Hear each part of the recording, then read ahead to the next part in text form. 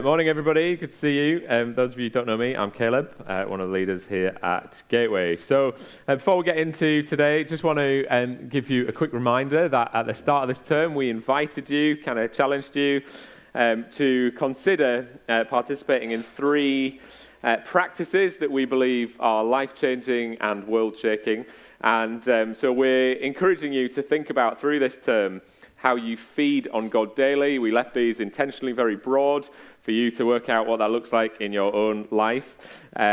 So feeding on God daily, feasting with others weekly, so sharing some kind of hospitality or whatever that might be. Might be coffee, might be beans on toast, might be a 7-course taster menu at a nice restaurant. No one's invited me on one of those yet, actually. If anyone wants to, I'm happy to oblige. And fasting weekly as well. So again, fasting normally in the Bible is going without food for a specific period of time, but we recognize that actually you can fast from other things as well, so it's worth considering that. So we just set that out at the start of this term. Would you just wave at me if you've experienced some hospitality this term? If somebody's extended hospitality to you, would you just stick your hand in the air and wave? Whole bunch of you, that's great, isn't it? Some hands not up yet, so make sure you invite other people as well. That would be great. So hopefully that is going well for you. It's certainly been great being part of the little YouVersion, I don't know what it's called, reading plan, isn't it, through Mark that we're doing. If you're not on that, head to the info point. I'm sure you will pick up some information about how you can join in with that as well. See other people's comments and reflections on a very short passage of the book of Mark that we're reading each day. Okay, so some of you might remember a while back. Do you remember we had a bit of a focus around, there was a book and a series of meetings we did called Sustainable Power. Do you remember that? It was a book written by a guy called Simon Holley, who's a church leader down in Bedford.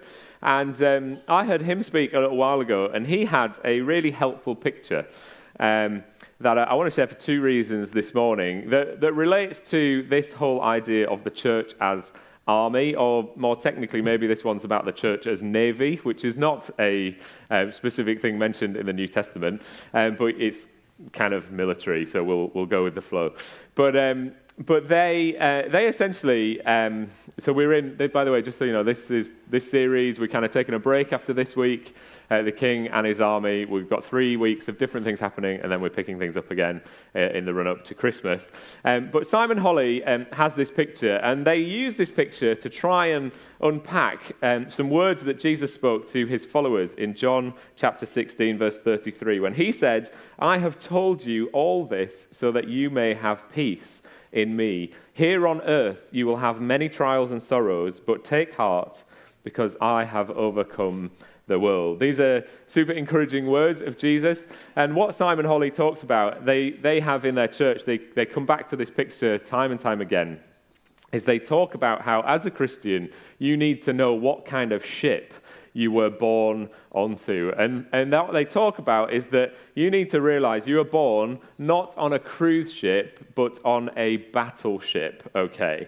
So the idea being, and they unpack this and they use it a lot, and you can teach a lot around this, I'm sure, but the main idea is that really, when you're on a battleship and a missile hits that ship or a bomb falls on that ship, the response to that is like, here we go. This is what we're made for. We've trained for this. We know how to deal with it. We were expecting this. It kind of comes with the territory. Let's go. Whereas if you are on a cruise ship, sipping on your pina colada by the pool, and a bomb drops into that swimming pool, you go, well, the reaction's very different, isn't it? You don't go, here we go, I was trained for this. We were expecting this. I paid thousands of pounds to be on this cruise ship, ready for this moment. You don't at all. It's a surprise. It takes you in a surprising and unexpected way. And really what they're talking about is that in life, we have trouble. We should expect this. As a Christian, when you come to faith, if somebody promised you a nice, easy life, the equivalent of a cruise ship, comfort and every pleasure at your demand, then actually they've sold you a dud. That's not what Jesus is selling us at all when he says, follow me. He says, in life, you will have many trials and sorrows, but take heart because I have overcome the world. Now, I share that for two reasons, like I said. The first is that I think maybe some people just need to hear that today if you're going through some trouble and you're hitting some trials and sorrows. You need to hear Jesus' words when he says, "Take heart, because I have overcome the world." The second reason I share that story today is because you can do all kinds of comparisons, and you can have all these wonderful pictures where because we have this image given to us in the New Testament of the church as the army of God, we can go down the route of having these kind of pictures and analogies, and we compare ourselves to like an army of this world. And there are some really good things and some good truths to be mined, and we can make some good comparisons. So when it comes to things like being disciplined, when it comes to things like training, like being unified together, when it comes to things like being obedient to Jesus, the commanding officer, we can relate these things to what we might learn from a physical, well-trained army of this world. But one thing I want to be really clear on, and I think we just need to be careful about, is that alongside that, the army that God calls us to, that we become part of when we commit our lives to Jesus, is very different in many, many ways to the armies of this world. Jesus initiated an upside-down kingdom, and in many ways, it is an upside-down army. So sometimes we just need to guard against, when we get talking about the church as army, some of us might kind of get a little bit fired up and think, oh, this is like some kind of militaristic campaign. And you might not be, cleaning off your AK-47 in your garage, but we might be starting to consider, well, maybe we need to be a bit more like aggressive or confrontational in our faith. I want to just kind of remind us right at the start that ultimately, and I think this is the main difference between an army of this world and God's army, is that we are motivated by love. Like, that's at the heart of it. John touched on that a couple of weeks ago. It's not about crushing our enemies, it's about loving our enemies. It's not about fighting back, but it's about turning the other cheek. It's not about aggression towards other people, it's about serving others and laying down our lives for them. Jesus is the perfect role model to us in this, isn't he? Instead of him crushing his enemies or the people who were opposed to him, he certainly crushed Satan's head when he died on the cross. But instead of crushing those who opposed him, the humans who opposed him, he allows them to crucify him. Instead of building a worldly empire of palaces and land conquests and annexations of other lands, he chooses to be the guy who has no home or place to lay his head. So we need to remember that when it comes to this whole idea of the church as army, we are called to love and serve those who we might feel are opposing us or resisting us in some ways. And I believe that actually we're more effective when we take that route anyway, when we choose to listen rather than bash out comments under YouTube videos in our best keyboard warrior style. So today we are going to that's just a kind of opening thought really, but today we are looking at a specific weapon in this battle, in this fight, and it is very much an upside down weapon. So it is along those themes that we've been touching on already. A couple of weeks ago, John spoke, and he briefly touched on or talked about the armor of God, kind of common theme that many people will be aware of, and some of the weapons that we have. So lots of defensive armor, but also some offensive weapons as well. And today I do want to talk about one of these key, powerful weapons that we have, and that is prayer. So we're going to be talking about prayer today. Now, that probably doesn't excite you. I'm very aware of that, and I'm not here to try and make prayer exciting today, believe it or not. I'm just trying to unpack the importance of it, because I sometimes think we probably need to get kind of through the thing of not everything in Christian life is going to be exciting, but it's good. So I believe that if we want to see God's kingdom advance, then prayer is going to be a key weapon in that advance. Hudson Taylor, who was a missionary to China, involved with the China Inland Mission, he once wrote to a fellow missionary And he was describing a province of China where they had tried to enter and hit up against serious resistance to any kind of outside influence, in particular the missionaries who were coming to bring the gospel. And he wrote to this fellow missionary, and he said this in his letter. He said, "Brother, if you would enter that province, you must go forward on your knees." And really, that's the heart of today's message. I want to suggest that if we want to see kingdom advance, then prayer is one of the most powerful weapons we have, and we must go forward on our knees. So what I want to do to start with is I want to race through the book of Acts, and I want to pull out a whole load of examples and situations where prayer is at the heart of it. And we're going to race through this, so kind of fasten your seatbelts. We're not going to spend very long in each one. We're going to race right through. So in Acts chapter 1, verse 24, this is before they choose leaders. So they're trying to replace Judas with a new disciple. Verse 24, then they all did what? They prayed. "O Lord, you know every heart. Show us which of these men you have chosen as an apostle to replace Judas in this ministry, for he has deserted us and gone where he belongs." Still a little bit of resentment towards Judas and his role in being a traitor to Jesus, understandable. But they pray. They say, we need a replacement here. And so the first thing they do is they pray. Let's go on to Acts chapter 4, verse 24. This is after having some serious persecution.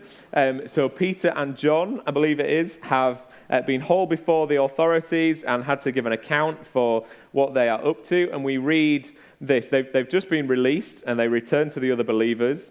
And this is what we read in verse 24. When they heard the report, this is the larger crowd of believers, all the believers lifted their voices together in prayer to God. And they pray various things, but I want to read then on from verse 29. They say this, "And now, O Lord, hear their threats, as in the people who are opposing them, and give us, your servants, great boldness in preaching your word. Stretch out your hand with healing power. May miraculous signs and wonders be done through the name of your holy servant Jesus."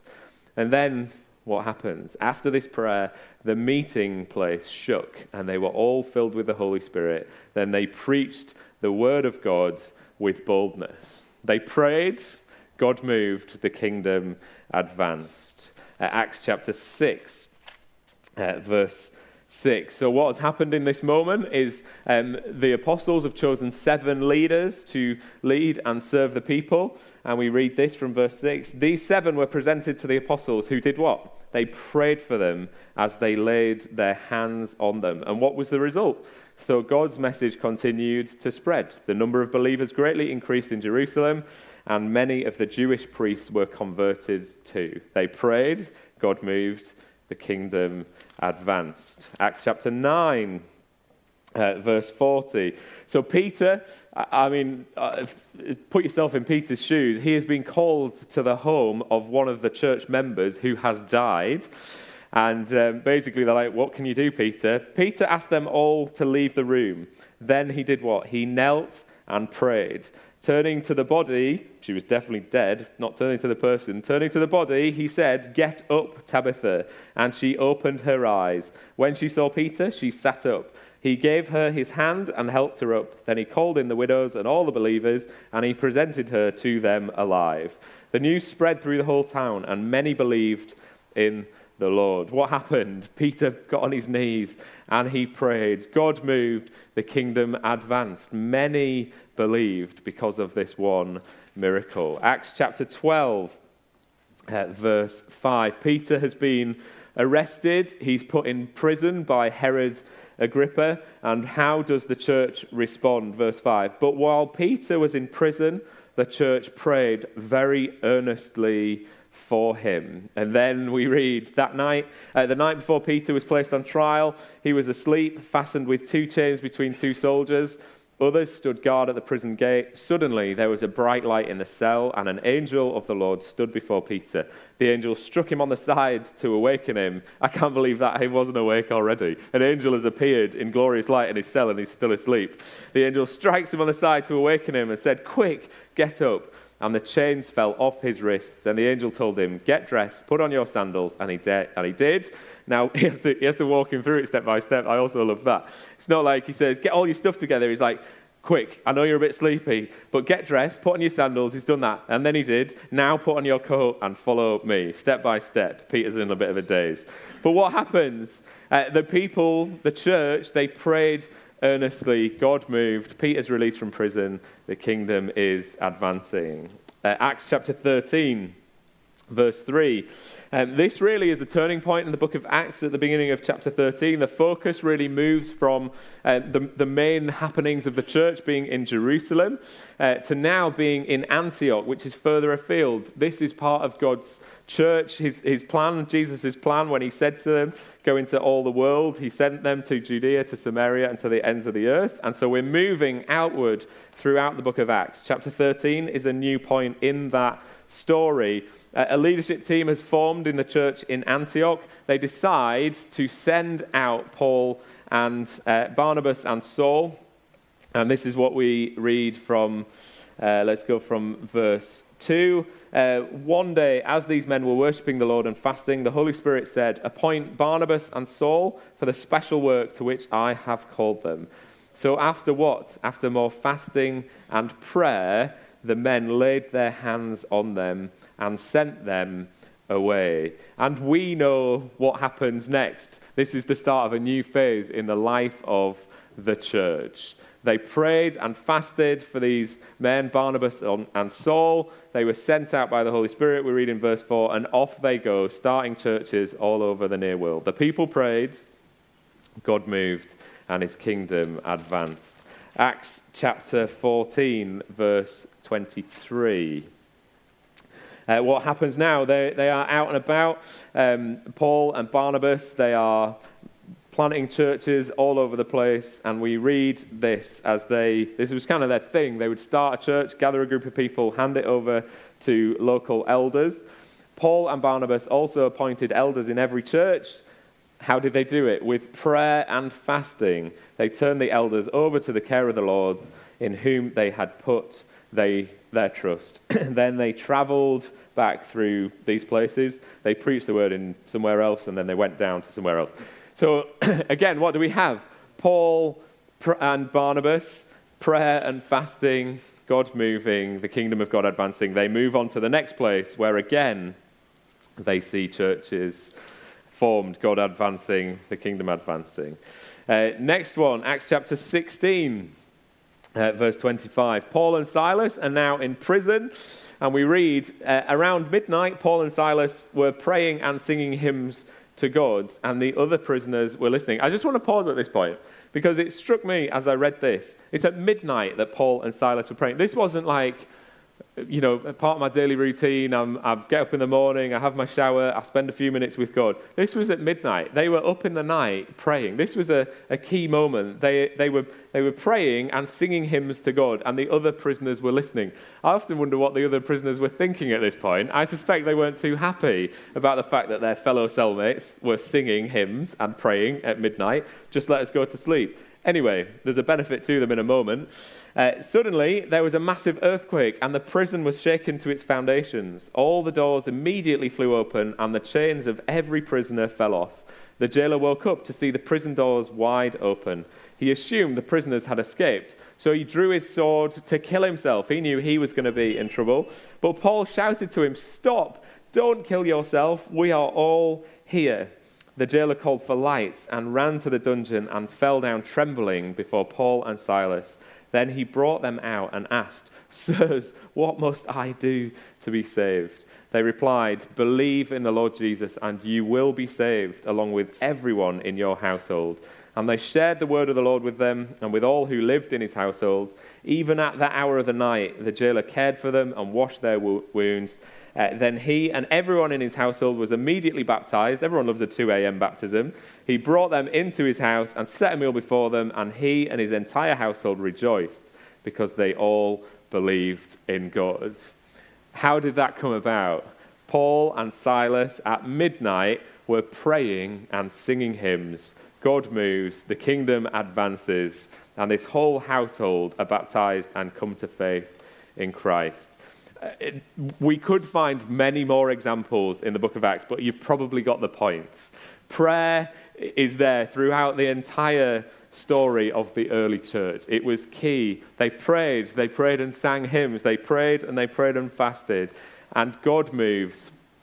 God's kingdom advances. We could fast forward through past the end of the church history that we read in the book of Acts, and if we went through pretty much every single major move of God throughout history until this point even, whether it's the Hebridean revival or the Welsh revival or revivals in Bolivia or China or what's going on in Iran today, we would find at the heart of it the church committing to prayer and God moving and the kingdom advancing. If you were to look at our history as a church, so some of you will know that we haven't always been called Gateway Church. We used to go by the name Acomb Christian Fellowship, ACF.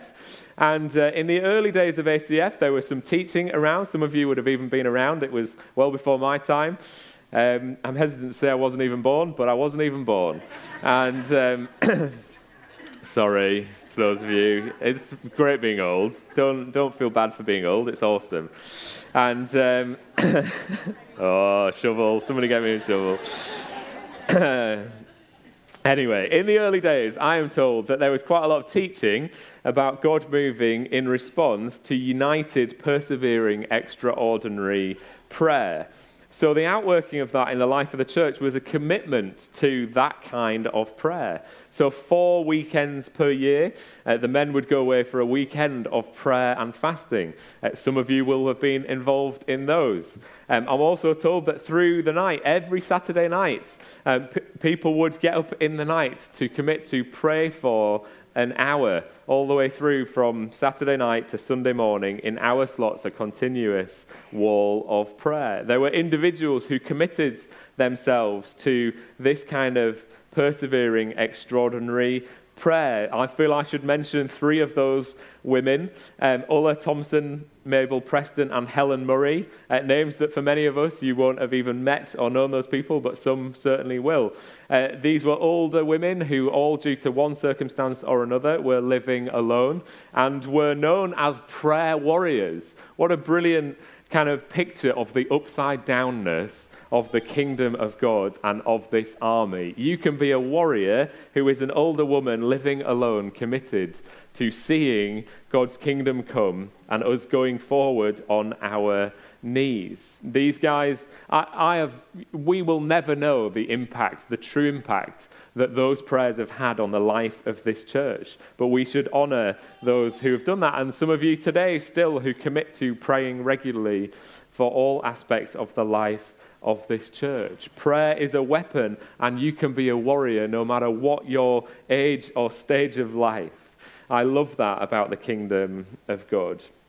Throughout various kind of points in the history of this church, whether it has been around building projects and miraculous things happening with, there's an old story about a listed building being delisted by the government, which we were led to believe was the first time in history that this had happened, and it happened in response to the church gathering to pray. Many, many key steps along the way in the history of this church have been God moving in response to us praying. Now, I do realize that, this isn't like some wonderful brand new teaching this morning. Oh, you've really unpacked a key area of Scripture that we didn't know. We kind of know, don't we? Like, you pray, God answers it, God does it. But it's good to remember these things. It's good to look at history through Scripture and through maybe your own life and think, where have been the times where God has moved? And so this is really basic stuff, and you will not be surprised that I have 3 points this morning,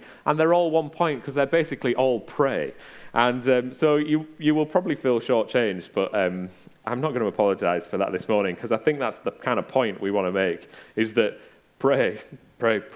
So anyway, so what do we do? If we want to see God's kingdom come, maybe these are 3 steps that we should be considering. The first is pray. And maybe the starting point here is that actually, I remember having a conversation with a guy who was part of, I'm not sure if he would call himself a monk or not, but he was part of a kind of commune. I'm using all the wrong words because I can't remember the right ones. But this was a chap who had devoted himself, taken a vow to like poverty and prayer. And I remember talking to him and I was just saying, I feel like my prayer life's a bit stale, what can I do? Have you got some tips for me? And he was like, prayer is going to feel stale at points in your life. Like it's not always going to be this dynamic, wonderful thing. But he's like, God honors even the desire to pray, which I thought was really profound. It was like, you might not feel like you really want to pray, but the fact is that because you feel like you want to feel like you want to pray, it's like God honors that. God sees the heart behind that. And so maybe our first step is actually, God, would you give us a heart for prayer? God, would you give us a heart to not just pray, but to see the results of prayer, to see your kingdom come? God, would you give us your heart? We need to be praying that God would align our hearts with his, that he would break our hearts for the last, the least, and the lost.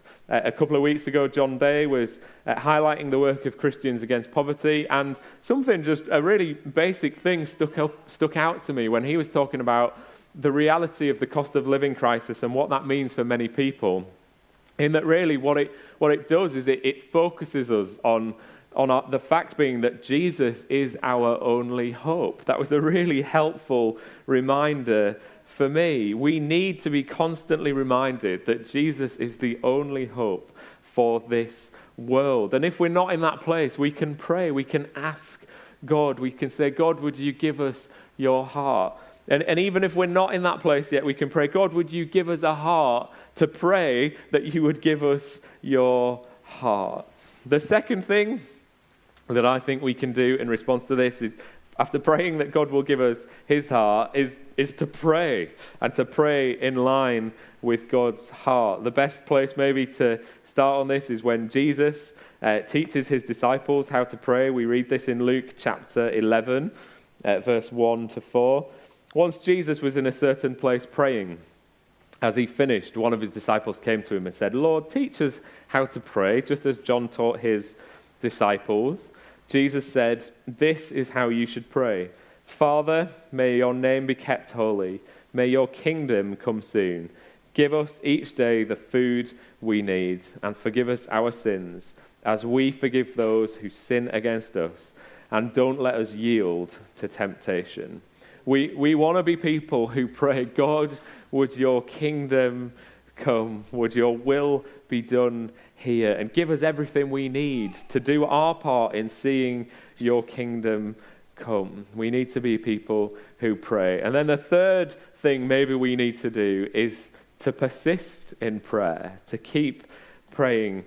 Often we finish that passage there in Luke 11, but I want us to read on from verse 5 because Jesus continues teaching them about prayer. It says, then Jesus, teaching them more about prayer, he used this story.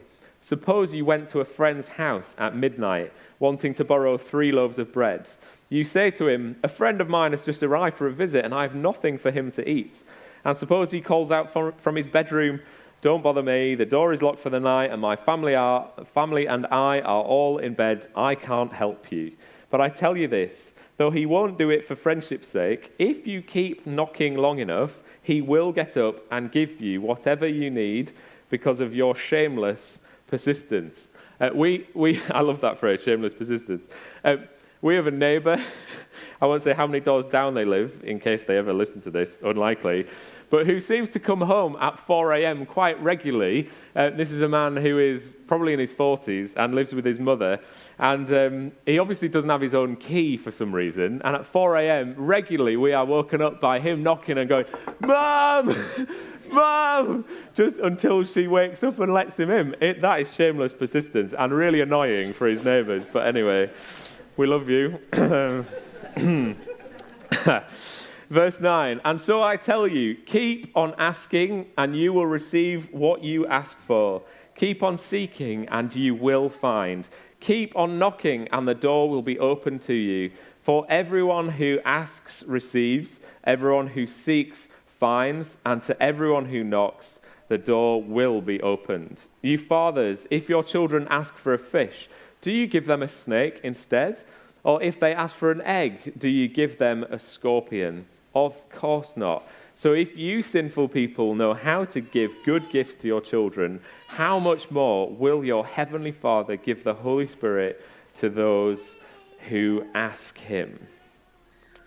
Shameless persistence. This is an interesting one, isn't it? There's a bit of a mystery around this to me in terms of, like, how does this work? Why doesn't Jesus just give us what we ask for straight away if it's kind of good and right and aligned with his will? There is absolutely a massive amount of mystery involved in that for me. I don't know. I don't have a nice, neat answer to this. I sometimes wonder if it's because ultimately God wants a relationship with us above all else, and us persisting in prayer means we draw close to him, and he gets that quality time of ours that he so desires. I don't know. There is a huge mystery. But Jesus, these are the words of Jesus himself, saying, persist in prayer, inviting us to be shamelessly persistent in asking God for things. And the reassurance there is that he has everything that we need. I don't know about you, but I've been struck by the kind of resilience within the nation of Ukraine in the face of invasion by Russia. And I'm sure in future history lessons, the words of President Zelensky will be studied when apparently the President of the United States phoned him up as Russia was invading his nation and said, look, do you want a flight out? Shall we... we can get you out of there if you want. And he said, I don't know if it's written down, so I'm going from memory, and I've forgotten the first line, but he said, I don't need a ride, I need ammunition. And there was this sense of, like, if you give us, and they keep saying this over and over again, pleading for weapons from the West, give us the weapons and we will finish the job. Like, we'll do the hard work, we can do this, we just need the weapons. They're pleading with the West for weapons. And in some ways, Jesus is inviting us to plead, to persist, to keep asking, keep knocking, keep seeking from him. And at the same time, the reality is that all of heaven's resources are at our disposal. He has everything that we need. And yet, he invites us and asks us to persist in prayer. There is some mystery around this, but we do need to recognize both parts of it. We are invited to persist in prayer, but God doesn't have a shortage of supplies. He doesn't need to ramp up production of the resources he has to share with us. He isn't going to have to worry about retaliation or escalation as he gives us what we need. All of heaven's resources are at our disposal. He has all of that, and yet he invites us to persist in prayer. That's the reality. And so if we wish to see God's kingdom come in our time, if we wish to see God move in power, then I believe that prayer is one of our most powerful weapons. And just like Hudson Taylor said to his fellow missionary, I think he would say to us, brothers and sisters, if you would enter that province, if you would take that ground for God's kingdom, if you would want to see God's kingdom come in your workplace, in your school, amongst your neighbors and friends and family, then you must go forward on your knees. I believe that is what God wants to remind us of today. God wants to see his kingdom come. We want to see his kingdom come in power. And he invites us to kneel before him and to cry out to him, to pray, God, first off, give us your heart, align our hearts with yours so we know what to pray. And then we pray, your kingdom come, and then we continue to persist in prayer. So I want us to respond to this morning, funnily enough, by praying. Who'd have thought it? So musicians, why don't you come up? And I'm just going to lead us in a bit of a response. I know Melinda's got plans that we're going to be praying into some key areas as well in a little while. But we're going to, I just want to lead us first as we pray. So do you want to stand maybe?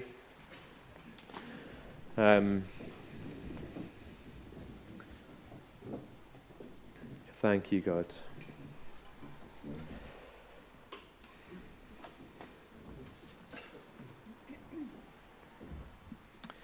So maybe you want to just, maybe you just want to kind of close your eyes and put your hands out before you as if you're kind of ready and waiting and wanting to receive from God this morning. You don't have to do that.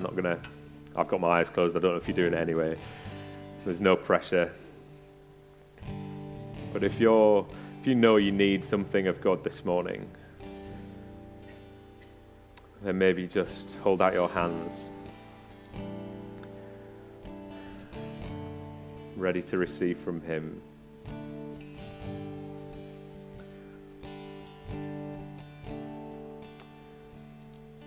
So God, we want to ask for various things this morning from you.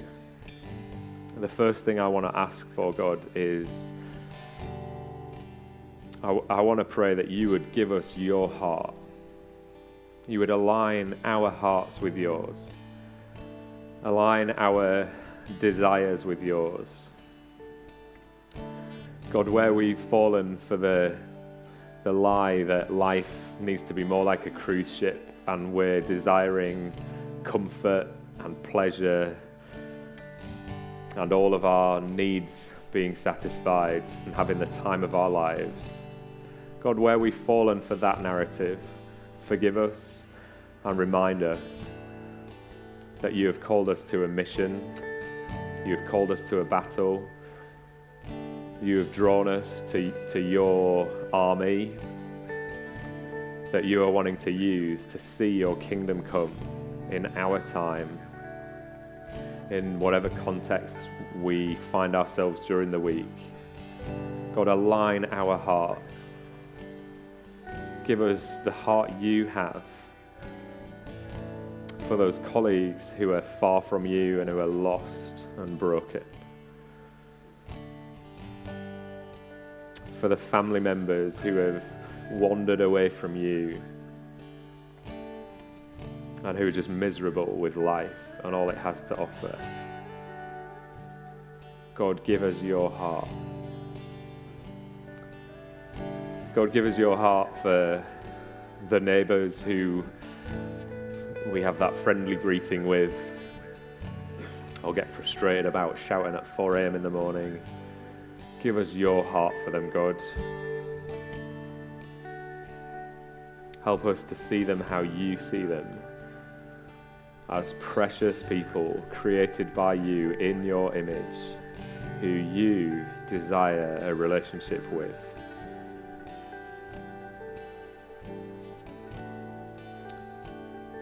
God, give us a heart for maybe those of us who are parents who have kids. Help us to see them how you see them. Help us to grow a desire to see them grow in faith and relationship with you.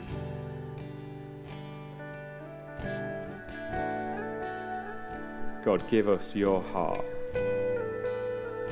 Give us your heart for the people that society writes off.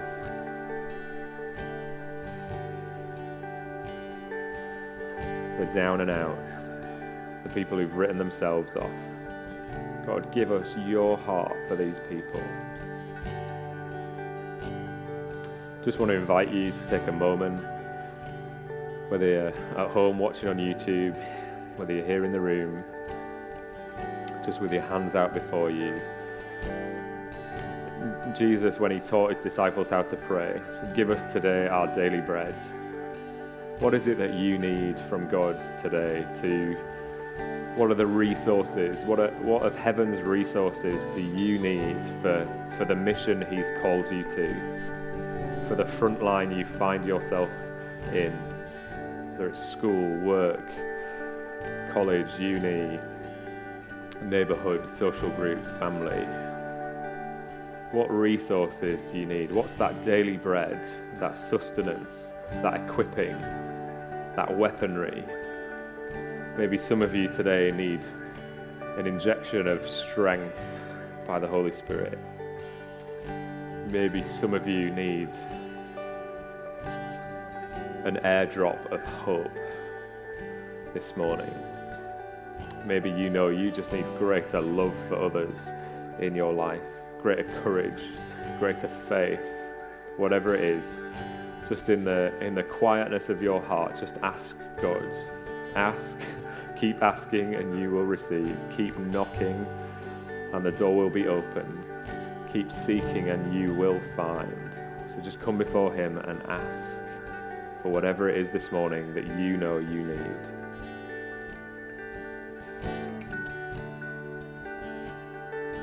Thank you.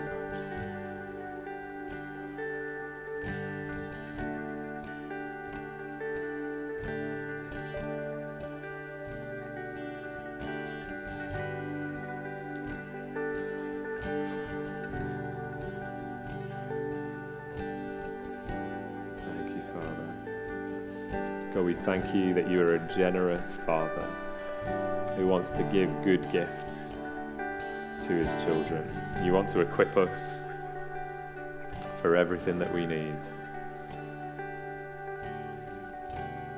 God, help us to go forward in faith that you are giving us everything that we need.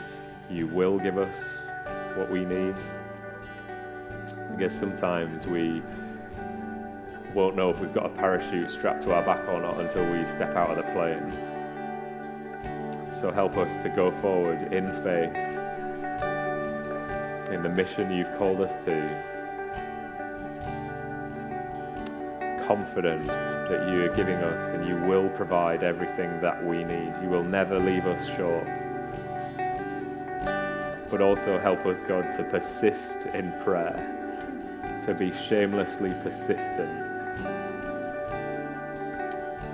for the things we want to see you do, God. Help us to be a people of prayer, a church who go forward on our knees.